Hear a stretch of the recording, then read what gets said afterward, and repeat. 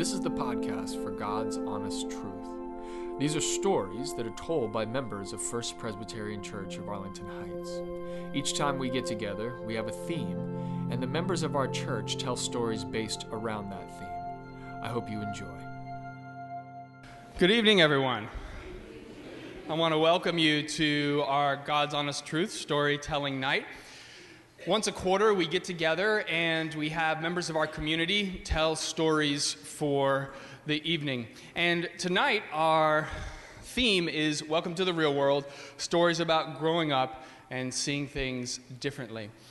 Tonight, what's interesting is that when I put this out there to everybody and I said, who would like to tell a story, I had an all-female cast. No men wanted to tell a story on this particular evening. So clearly growing up was something that's not something that a lot of men want to talk about.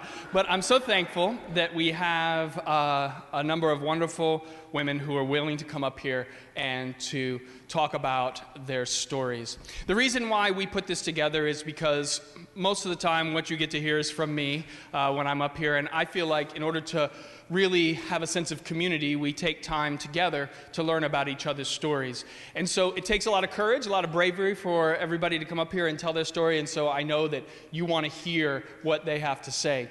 Following our event tonight, there will be a reception out in the narthex, so please take some time to go out and talk to our storytellers afterwards. Although Katie Allen told me specifically to tell you that if you have children in her program, you need to get them before you go to the reception. I will remind you of that again at the end, just in case you might forget about that. So, without further ado, I would like to call up Allison Harold. She's our first storyteller for the evening with her story, Minuses and Pluses. Please welcome her to the stage.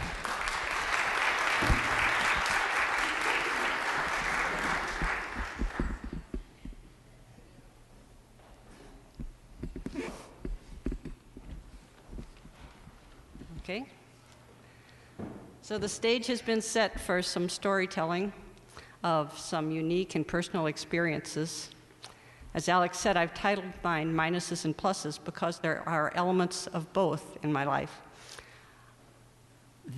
Some of the negative stories may be hard to hear, I know, but believe me, they're balanced out in the end.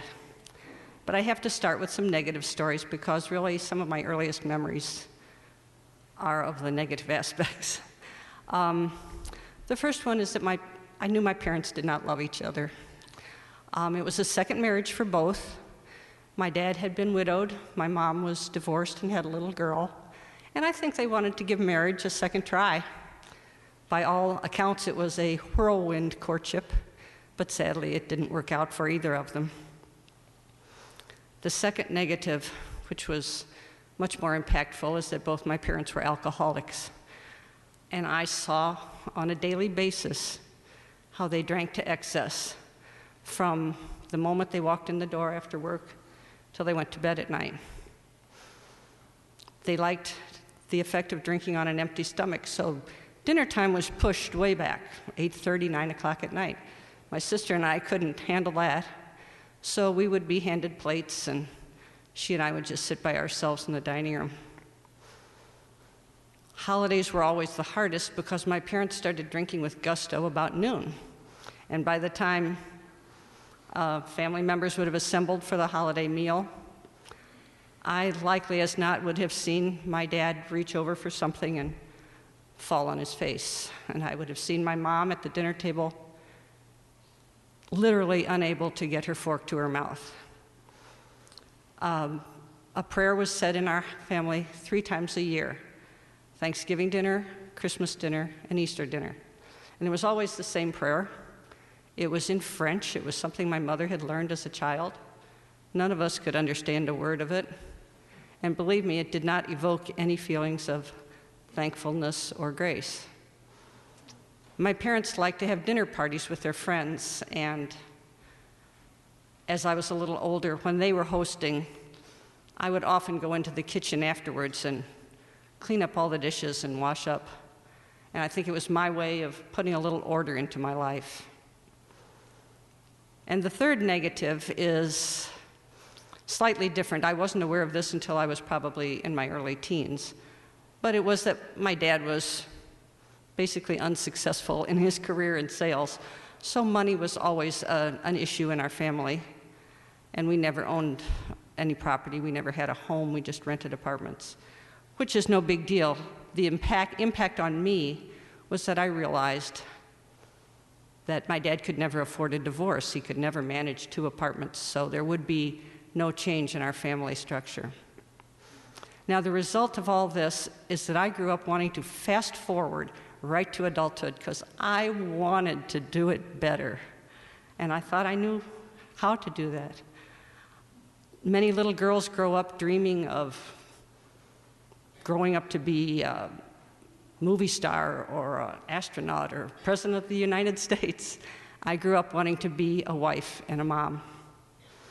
My childhood fantasy was that on my way home from school one day, I would find an abandoned baby in a park under a bush, and I would be allowed to take it and raise it. And that was my happily ever after story.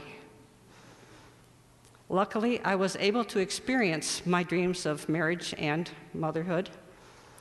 My first semester of my freshman year in college, I met Mr. Wright, or as you know him around church, Bob.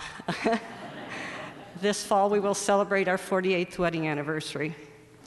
We had 3 kids together in 5 years, a boy and 2 girls, and it was everything I hoped parenthood would be. We were able to do the things I thought families should do. We had dinner together every night. We had vacations. We had family traditions, family jokes. We shared a lot of love, a lot of laughs. We were not a perfect family by any means, but I don't think there is such a thing as a perfect family, to tell you the truth. But we were a strong family, and we remained so. But I don't want to leave the impression that because I said I would do things the opposite of my parents, that I was therefore a good mother. Because I think that a lot of kids growing up will say they're going to do things differently, and they end up just repeating the same patterns and behaviors. But I had a wonderfully positive experience that showed me that things could be quite different. Now, as background to this, Bob graduated from college in 1968, which, as you can imagine, meant that within a few days or a week, he got a letter from his draft board. He was reclassified 1A, so thus began his time in the Army. And a year later, when I finished school, he was preparing to ship off to Vietnam. And there was no way I wanted to go back and live with my parents. So I asked my aunt and uncle if I could live with them. And they said yes, and they opened their hearts and they opened their doors to me. And I had a wonderful year. Bob, not so much, but I did. My aunt and uncle lived on a farm in central Kentucky, and I had visited them frequently, but being with them for an entire year gave me a whole different perspective, and I witnessed a lot of wonderful things. First of all, I saw strong, love-filled marriages. I was surrounded with adults who were sober and I could rely on not to embarrass or disappoint me. There were 3 generations of our family on the farm, and I was able to mix it up with all 3, and it was a wonderful intergenerational relationship that was a joy to me. But most important of all, for the first time in my life, I had a positive female role model. This was my Aunt Tootie. Now, we're talking the South. Her name was really Catherine, but she was always called Aunt Tootie. She was easily old enough to have been my grandmother, but she was to me a grandmother, a mother, an aunt, and a friend. She was a very highly accomplished woman. She played piano, she played viola, she was always knitting and working on stitch projects. She had a full-sized loom upstairs and she wove fabric. She churned her own butter. She was always baking cookies to keep her cookie jar filled. She played a mean game of Scrabble. She read her Bible every day. She attended church every week. And she talked to me. And she listened to me. And she confided in me. These were eye-opening aspects of adulthood. And it was wonderful for me. Aunt Tootie also showed me the value of a faith community. I went to church with her every week, and I saw how she greeted and was greeted by friends and acquaintances. And I saw how she took note if somebody was ill or needed some support. And I saw that when she talked with people, she genuinely, truly was interested in them and cared about them.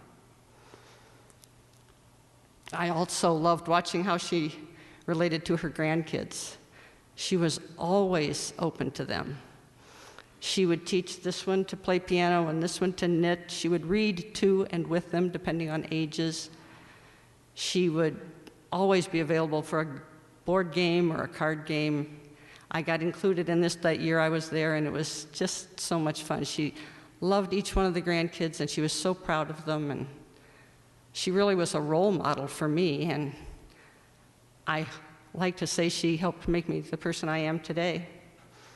I'm excited to say that this summer, Bob and I and our 3 kids and their spouses and all 8 of our grandchildren, ages 1 to 11, are going to make a visit to the farm. There are now 4 generations there, and I'm really excited that the youngest generation of our family will get to know their relatives and have a bluegrass experience.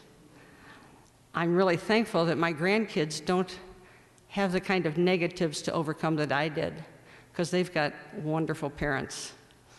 I'm very thankful as well for Aunt Tootie in my life, and I'm very thankful that by example, she showed me that by listening and opening your heart, you can make a huge difference in someone's life.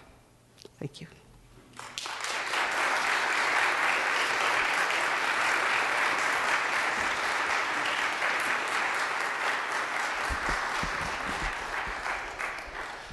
So next, I would like to welcome up Denise Byhofer, and her story is called Straight Lines, Curvy Lines, and Open Doors. Please welcome Denise to the stage.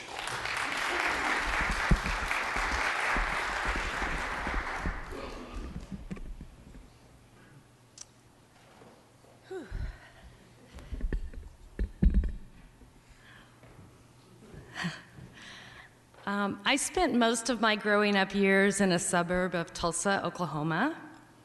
And on any given night in the early 70s, you might have seen my dad, a Greyhound bus driver, sitting at the kitchen table, poring over his logbooks.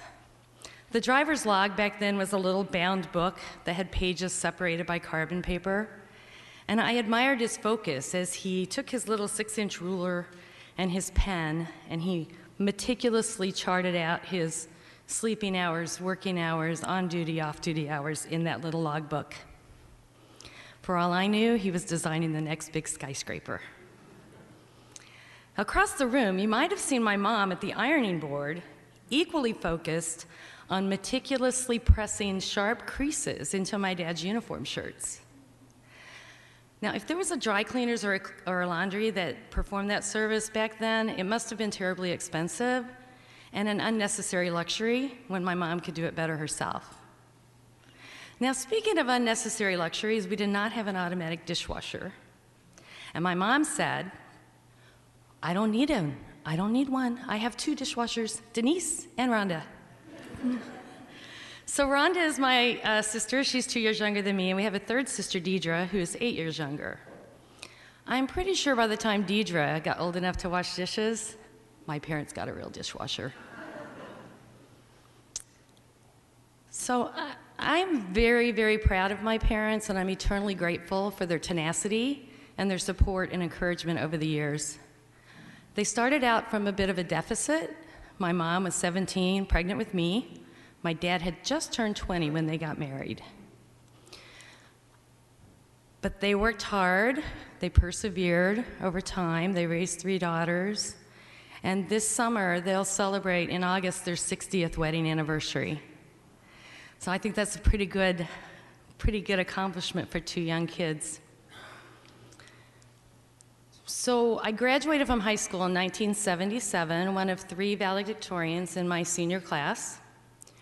My parents didn't have the means to send me to college, and I didn't know at the time that there were ways to get a college degree that didn't involve going off to university on your parents' dime.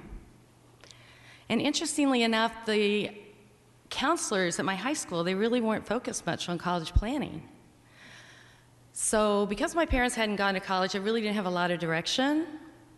Unfortunately, the biggest influence on my life at that time was my high school boyfriend. As you might imagine, he strongly discouraged me from going away to college, even a junior college. So I did what a lot of other girls in Oklahoma did back then. I married him. Now, I knew that was a mistake from the time I saw the heartbreak cross my parents' faces when we went in to tell them of our plan. And again, when just before walking down the aisle, my dad whispered in my ear, "It's not too late to leave by the side door." He really did. I didn't have the courage to walk away. So the marriage lasted not quite 2 years before we divorced. It could have ended much earlier, and on a couple of occasions it actually did. But once I made that commitment, I felt like I had to do everything I could to make it work. So I went to work in the county assessor's office. He got a job in a factory. We bought a house together. But truthfully, he wasn't really done partying, and if I'm completely honest, neither one of us, we both had a lot of growing up to do. Thankfully, we were both smart enough to not bring a child into the picture. So after I got divorced, I went to work in the district attorney's office, and I started paralegal school at the junior college. I moved over to a law firm in Tulsa and worked as a legal secretary for the 4+ years that it took me to get my associate's degree in paralegal studies. Once I graduated, I became a paralegal at the firm, looking at the lawyers going, "Oh, I could do that. Yeah, I could do that." But there I was.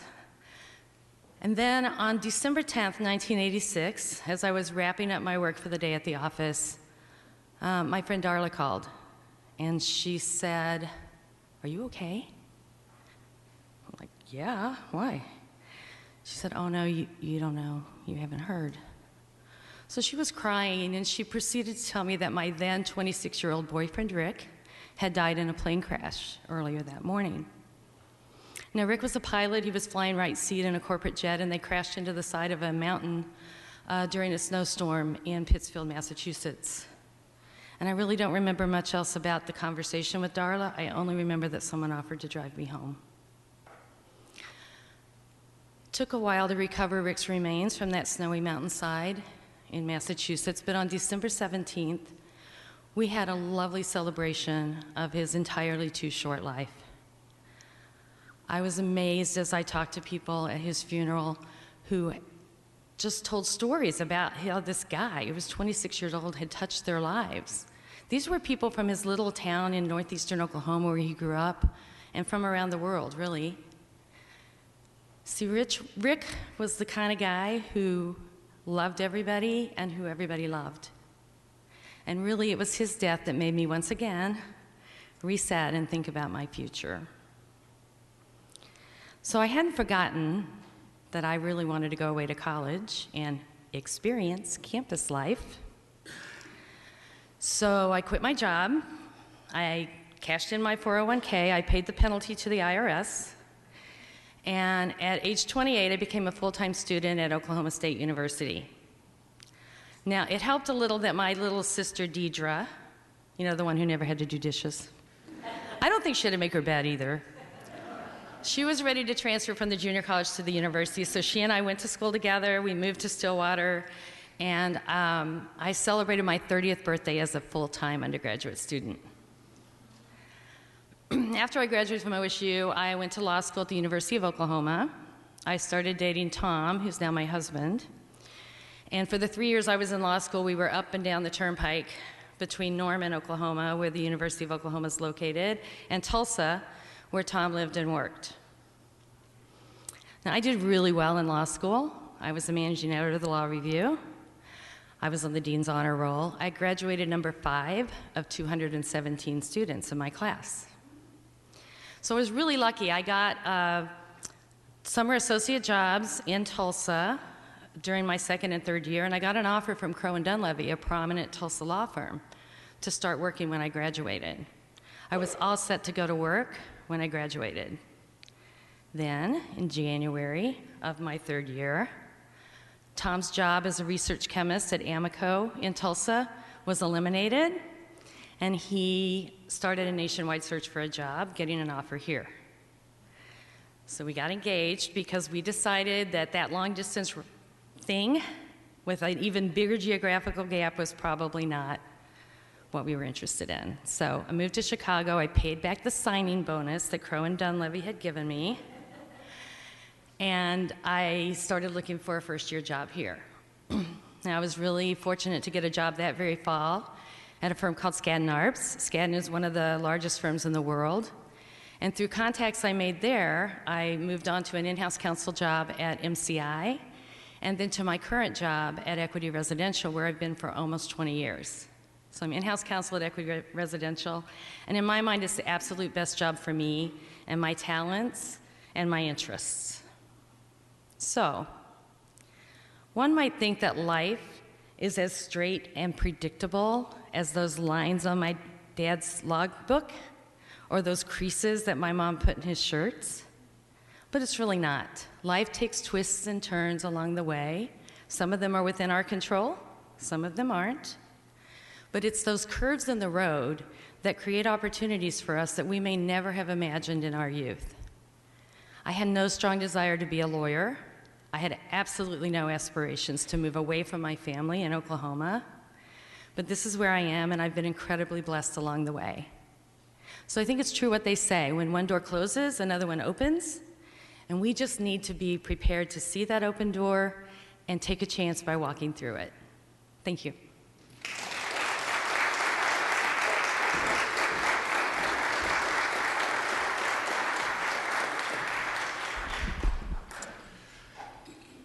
All right, so our next storyteller is Lauren Stanley, and she is the first youth to ever tell a story up here. And so we're really excited to have her up here today to tell her story nowadays. Would you please give her a warm welcome as she comes up?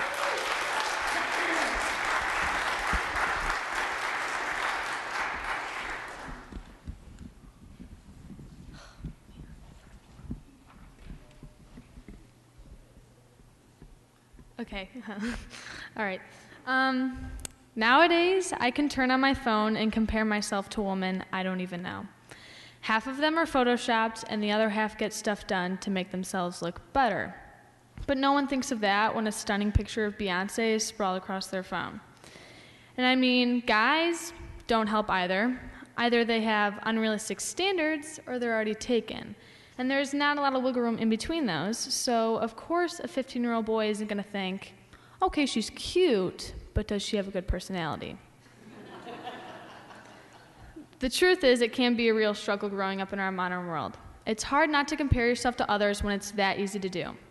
Every time I look at my phone, there are new ways on how to improve yourself through diet and exercise. So if I'm scrolling through Instagram and it says, want a booty like Rihanna, of course I'm going to click on it, try the workouts for a week, and then remember how badly I want to stay consistent with that as I'm sitting in the Chick-fil-A drive-thru. There have definitely been long days filled with tears and constantly checking the mirror, and I know I'm not the only one. It's hard to love yourself when all you see are flaws that aren't even flaws, but since so many ads and websites have told you how to get a smaller waist or get rid of cellulite, and my all-time favorite, how to lighten your armpits, you end up convincing yourself you don't measure up. And while magazines have been haunting girls to be prettier and better for years, nowadays you can't escape it. The worst thing for me is to see my friends struggle with how they view themselves. I see them and I'm blown away by their beauty, but when they text me struggling with something that someone said or something they saw online, it hurts to see them believe it. If I could show them how they look through my eyes, they would see how beautiful they truly are. Last year as a freshman in high school, we had to learn about arguments on either side of the political spectrum. Gender equality is a topic that came up. Never did I imagine that gender equality could be such a touchy subject. My God. The kids who didn't support it were calling the kids who did liberal losers. I was surprised because I assumed that everyone was as open-minded as I was taught to be. I remember feeling like I never wanted to say the wrong thing. And with that kind of an election last year, it was very easy to say the wrong thing. Most of the controversial things that Trump speaks about are things that do not affect him personally. Some of these things include, I love her upper body. She's certainly not hot, such a nasty woman. And much more, but only so much I can say in church. It's true. These things make it seem like it's okay to talk this way to women. And whether it's the 2018 or the 1960s, women are still being affected by words from men who are supposed to be our leaders. Last month, I went to the Women's March with my dad. We went more to see how it works and to see how people behave. It was colorful and inspiring, yet calm and moving. Many people were there in support of equality and not just women's rights. As we walked through, a lot of people stopped my dad and said, "It's great to see men here." And it hit me then how lucky I am to have a dad who believes in equal rights. Of course, my mom would have been there, but she was at work. I'm happy to be raised in a house where everyone is treated equally when they walk through the door. A house where it's not unusual for a man to go to a women's march and a woman to go to work. I know I've talked about a few different things and I don't really have a set story, but that's because I'm growing up right now. I mean, the lessons and stories will come with time, but for now I need to say what I believe and say it loud because I am the future. Thank you.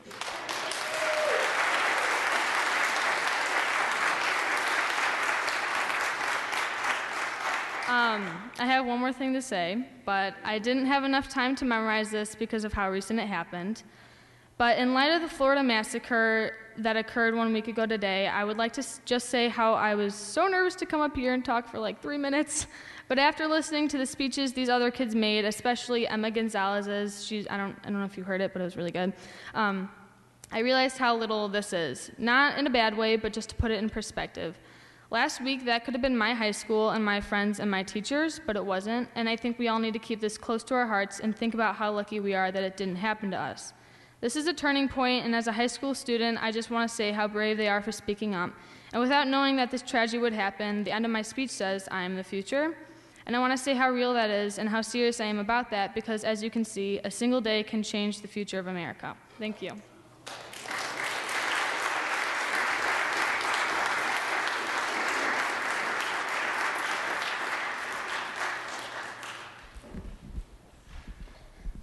Takes guts to do that. So thank you so much, Lauren. I really appreciate you coming and doing that. And, when she came to me, I just have to say, because everybody, they kind of talked to me about, here's what I'm thinking about doing, here's what I want to do. I just want to say that when Lauren came to me and talked to me about it, I was really excited for her to do this because, as she said in her story, this is talking about growing up. And she very aptly said she's in the middle of that. But I think that one of the reasons why I was so happy for her to come and tell her story is because the truth is that the way she's growing up now is so vastly different from the way that many of us in this room grew up. It's not even close. And I think it's important to hear what's happening to the youth of this up-and-coming generation and what they're going through. And so, if you can, I just hope you take it to heart, because I think it takes a lot of guts to do that, and I'm really glad that you made that effort, and I'm really glad that you told people what you're going through now. Now, with that said,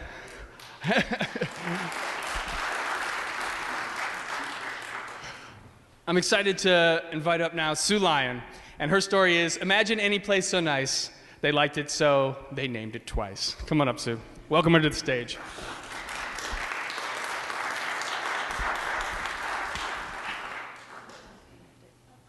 Set just right, so. Okay, though there will be an explanation for all this, don't worry. Okay, so because of my title, does anybody have a guess about where I grew up? Walla Walla. Here's a little geography lesson for you. So here's Seattle. So this is the wet side of the state, and this is the dry side of the state. And Walla Walla is down in the southeast corner. It's about 7 miles to the Oregon border and about 100 miles as the crow flies to Idaho. If you look on a latitude map, and watch it all the way across the world, you'll see Walla Walla when I was growing up was wheat, peas, and sweet onions, and a little asparagus. Now it's one of the largest wine growing regions in America. And if you look on latitude maps, you'll see that Walla Walla lies exactly where France also is, and that's one of the reasons why wine is so very popular. There's more than 170 wineries in the valley right now. So it was a very interesting place to grow up. Anyway, so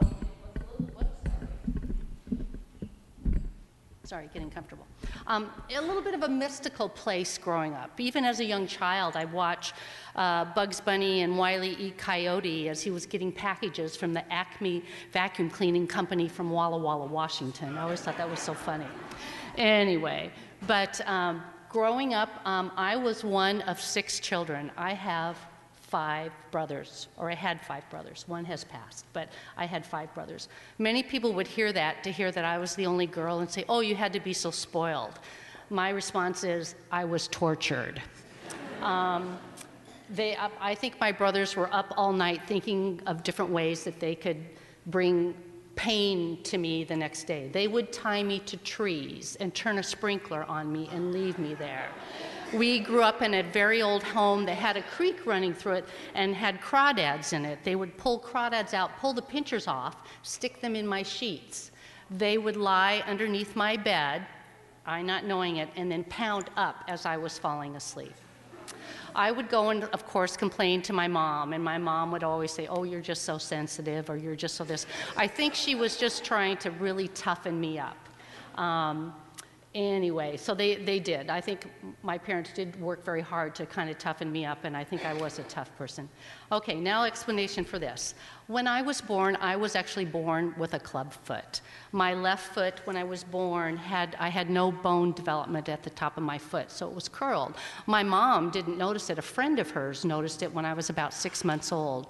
And so during that time, my parents, not having money for expensive doctors and things, chose to take me to a Shriners Hospital in Spokane, and I would go up every 3 months. That's about 190 miles away from Walla Walla, so it was a big trip. And as I grew up there, I would see them and the doctors there, and I started out, when I first learned to walk, I had a brace on my foot, and then later I graduated to shoes that had very stiff heels. Well, one of the things that the local Shriners, and there was a very active Shriners group within Walla Walla, is that every year they would choose a young child who was visiting the hospital to be either a queen or a king for a special football fundraiser. Well, I was chosen to be queen. So this is my robe that my mother made me. My mom was a great sewer, made me when I was in the 2nd grade. This is not the original crown, but for tonight it works. So this is what this is all about. I will say that both my parents were very terrific, and they treated us and they loved us, and it was very evident that they loved all of us kids very, very much. But they had their own set of problems. My parents were married and divorced from each other twice. Once when I was in 2nd grade, and then they got remarried the end of 4th grade, had one more child, and then divorced again. Also, my parents were what I would call beeraholics. And my dad, for many years, drove produce truck to surrounding communities, delivering produce and all that. And then he'd end up at Leo's, a local bar in town. My mom would go to join him and leave me to finish up dinner and to feed the kids and be there for the other brothers that were still at home. So as I was growing up, I sort of had to learn that I had to learn some very big survival skills for my own sense of sanity, as well as for helping especially my younger brothers. My 2 older brothers were getting older and older and moving on to their own things. Growing up, I did not really attend church much at all, although there was one summer my mother enlisted me in every VBS program in about 7 different churches. So I did do that at one time. And when I was in junior high, I did get involved with a small youth group at a Nazarene church, mostly because the pastor was cute and young. But kind of fell away from that. Moving on into high school, I was always very involved in sports, in volleyball, basketball, and track. And even though I had the club foot, I actually became a pretty good high jumper. And if you know, you always do the Faz, and you do it off your left foot. And I had some success with that and threw myself into that. Also throwing myself into high school, I did a fair amount of underage drinking, too. I had an older brother who was 21. He very much would happily go and buy me beer. So it wasn't until I was a junior in high school that I discovered Young Life. And Young Life made a huge impact on me. It really was the turning point in my life. I gave up the drinking and all that and just got very much more into school and to also into Young Life. Young Life taught me that, and this was all as a young teenager and all news to me, is that God had a plan for me. Really? Me? And that the plan for me was something very different than I thought it was going to be. So anyway, getting very involved in Young Life and loving that and growing on. Eventually, I did go to a junior college for 2 years, and then as I started searching for schools, there were a lot of very great universities in Washington State, and I would go to one, and I'd get there, and the people I was supposed to meet wouldn't even show up.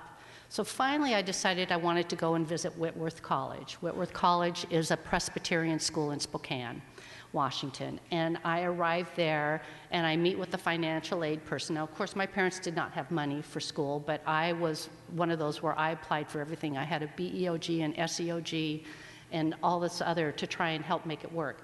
So I meet with them at the financial aid office, and the officer tells me that they're giving me this unbelievable amount of money, the most they'd ever given a junior transfer student. In the meantime, too, he also set it up for me to meet the head of the history department. I was a history major, and the history department head came to me, and he took me home for dinner. I mean, Whitworth is just that kind of a university where they really get involved in your students' lives.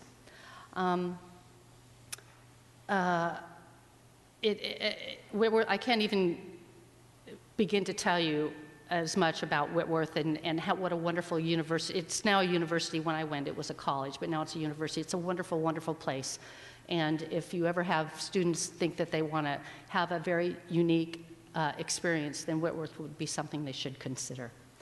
So after school, I moved to Seattle, and that is where I met Bill. And I won't go into details there because there are some really example showing of God's grace on how I met Bill, and we actually had a very strong connection that we didn't know about until we met, but that's another whole evening. So mostly I like to just sort of stop and talk about, I always think about this and God and what God's plan had for me and why me, why would he choose me to do this? And I think a lot of it, again, goes back to having the roots in Young Life and all that, and I was introduced to the idea of God having a plan for me, and it always stuck.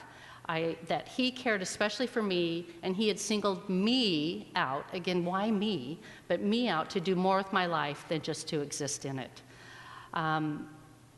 He wanted me to treasure my childhood, but he also wanted me to move beyond it and any other negative experiences that I might have had. He's the one who showed me true grace and what grace was all about. Anyway, so what I'd like to end with is Whitworth's theme song, if you were to have a theme song, was Amazing Grace, and we sang it all the time while I was in school. So I just want to end by sharing some of the verses with you. Amazing grace, how sweet the sound that saved a wretch like me. I once was lost, but now I'm found. I was blind, but now I see. 'Twas grace that taught my heart to fear, and grace my fears relieved. How precious did that grace appear the hour I first believed. Through many dangers, toils, and snares, I have already come. 'Tis grace has brought me safe thus far, and grace will lead me home.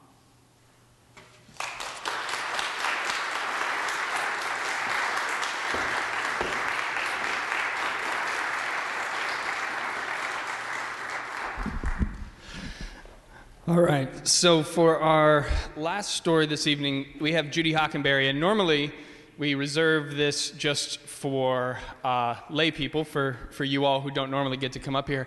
She's filling in because we had a last-minute cancellation, and I needed somebody to tell a story. And she actually came up to me early on, and she said, "Hey, I got a great story for this." And I said, "Well, you're a pastor, so you can't do it."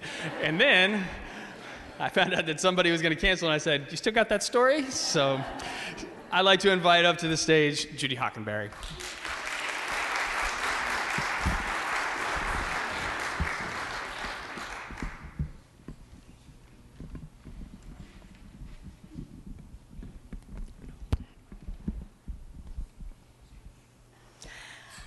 So, of course, by the time Alex told me that I could tell my story, I was like, oh, I'm not sure I want to do that anymore.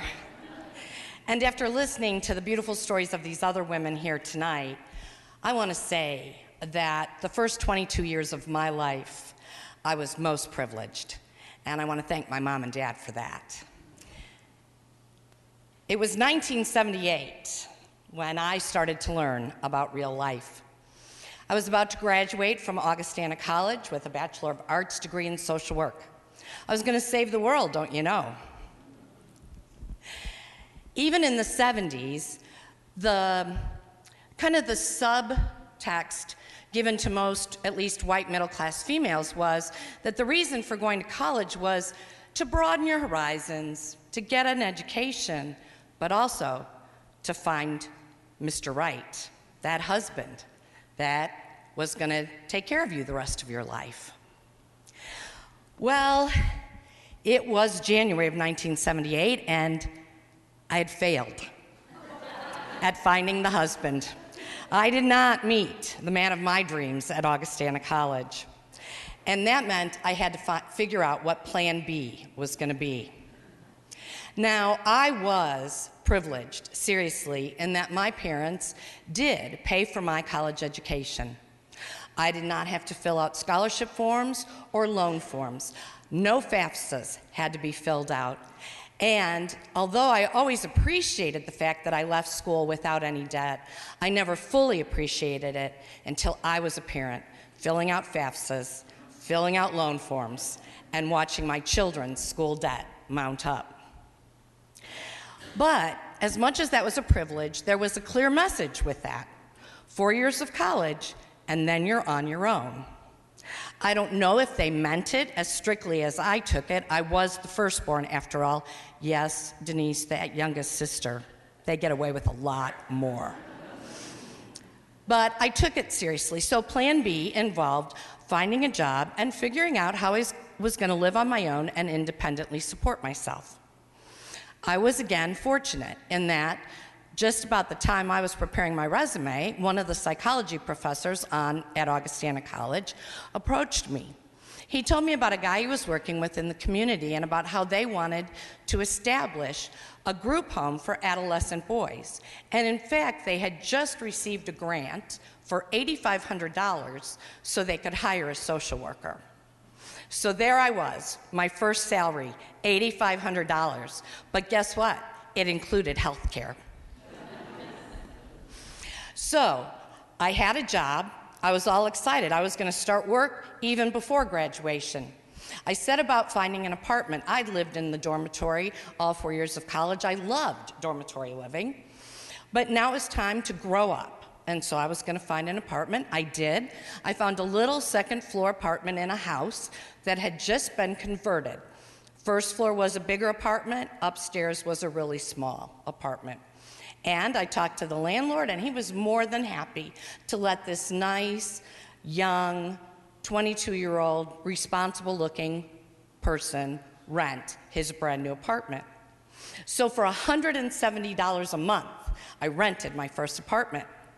Then I had to buy my first car because I hadn't done that yet. So I started looking in the paper, looked at ads for cars, found a nice used Toyota Corolla, 3 years old, stick shift. Didn't know how to drive a stick shift. But the price was right, and the bank was willing to loan me the money. Hear this, Lauren, because it is so different than what you're experiencing. But the bank was willing to loan me the money, even though I had no credit history, no credit whatsoever. and I started paying a 3-year loan on that used Toyota Corolla for $78 a month.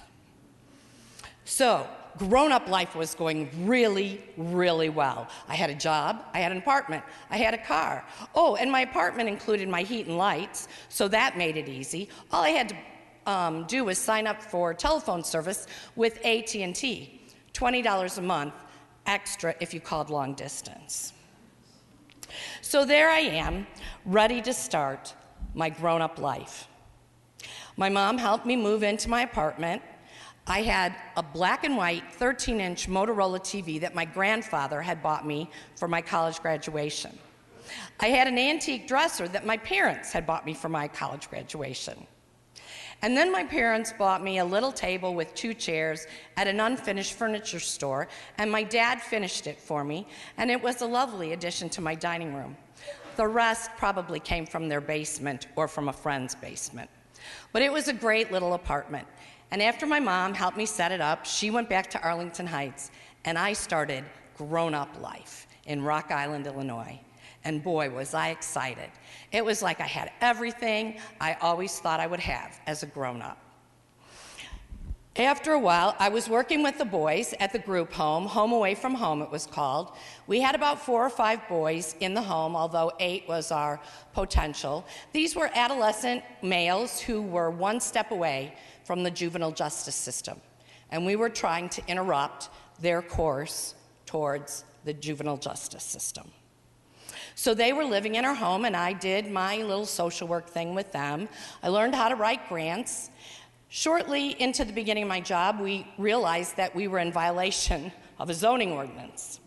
So that meant we were going to have to go to the zoning board in Rock Island. So I began to learn about zoning and began to prepare my reports that the zoning board would need. For a while, it was all pretty sweet. I joined a church there in Rock Island. It was my first experience with an interracial church. There was a black preacher. I loved his dynamic sermons. And as you can well imagine, before I knew what happened, I was directing the children's choir. It was a little extra money to add to my whopping salary. I also became a licensed foster parent in the state of Illinois. It was something I had dreamed about doing since I was in high school, and here I was, a grown-up, so I could do it. I actually cared for 4 children during the fall of that year. Winter came to the Quad Cities, and I was a little lonely. I loved dormitory living. Now I'm living by myself. Most of my closest friends had graduated and come back up here to the northwest suburbs. I did have one close friend that was a senior at Augustana, and I also had a boyfriend at Augustana. I was still working on that husband thing. But I learned that first winter the joys of owning a car without owning a garage. And I came pretty quickly to understand that if the weather person on the radio that woke me up every morning told me that the temperature was 0 degrees or lower, that I might as well not even try to start my car because it was going to need a jump. So I called my friend that was still at Augustana College. Her name was Mel. And I would call, and it got to the point where I'd call her at 10 minutes to 8 in the morning, and I'd say, hi, no caller ID either. So, hi, Mel, it's Judy. I'll be right over. Mel rescued me more than once that winter. As winter turned into spring, we began to anticipate our zoning board review. And so we got ready, and I was the designated spokesperson. I guess I had the most polished presence of the people I worked with. I mean, I would say that was true. And also, I think maybe they thought nobody would say no to a fresh-faced 22-year-old. So I did what I was supposed to do. I walked the neighborhood streets. I got signatures on petitions. I worked hard, and I thought, this is a no-brainer. Who wouldn't want to provide a home for boys about to enter the justice system? Who wouldn't think they needed a loving home, a place to work out and sort out their problems before they grew up and became lifelong criminals? Well, I found out pretty quickly that nobody wants that kind of thing in their backyard. I went to the zoning board, and we got through our first hearing. So we were jubilant. And we were set to come back the next month before the whole city council of Rock Island. Not a good scene. The newspaper cameras were actually there. I mean, Rock Island, it's a small city. And there were pictures snapped left and right, and I was captioned as "Tearful Heart Tongue pleads her cause." And tearful I was. We were voted down. I felt abandoned. I felt like nobody cared.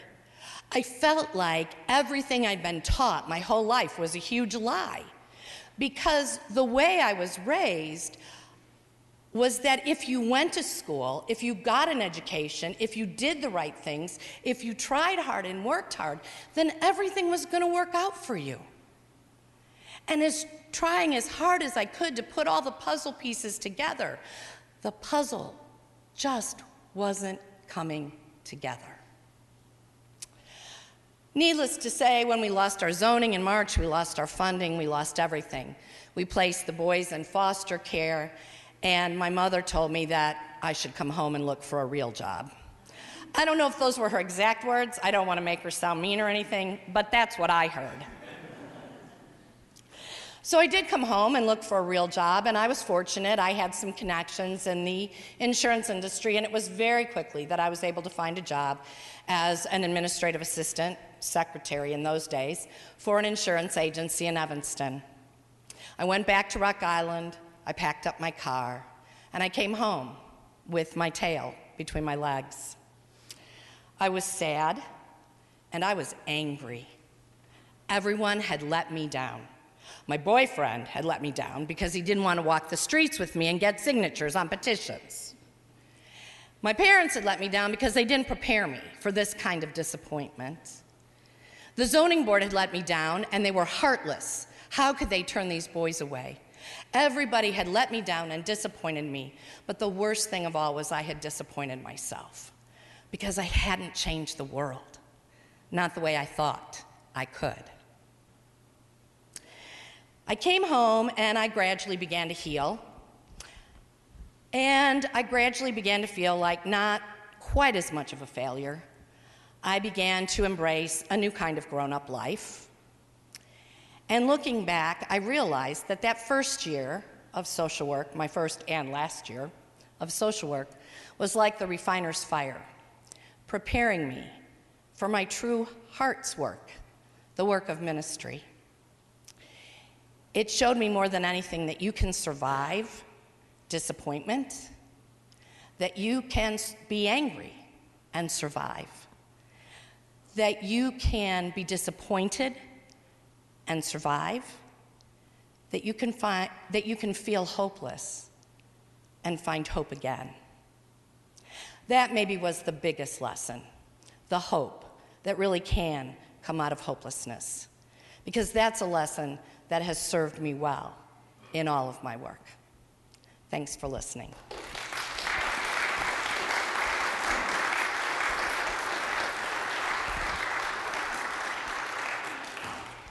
Can I get one more round of applause for all of our storytellers tonight?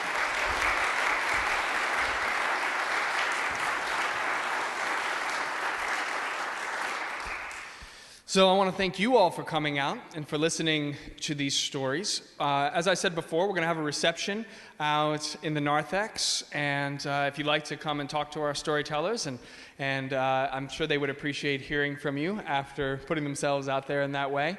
Again, if you have children, you need to pick them up before you go and you speak to people in the narthex. Our next storytelling night is actually going to be May 23rd. It's a little ways off. And the theme is lighthouse stories. Stories of people who have been our guiding light. And so we'll see what people have to say at that next one. I'm looking forward to people who might volunteer their stories at that. So with that, I would say thank you for coming out. And one more time, thank you all so much. I really appreciate it. Have a wonderful evening, everybody. Thanks for listening. And if you want to learn more about First Presbyterian Church of Arlington Heights, please visit www.firstpresah.org for more information on service times, directions, and to learn more about the First Pres family of faith.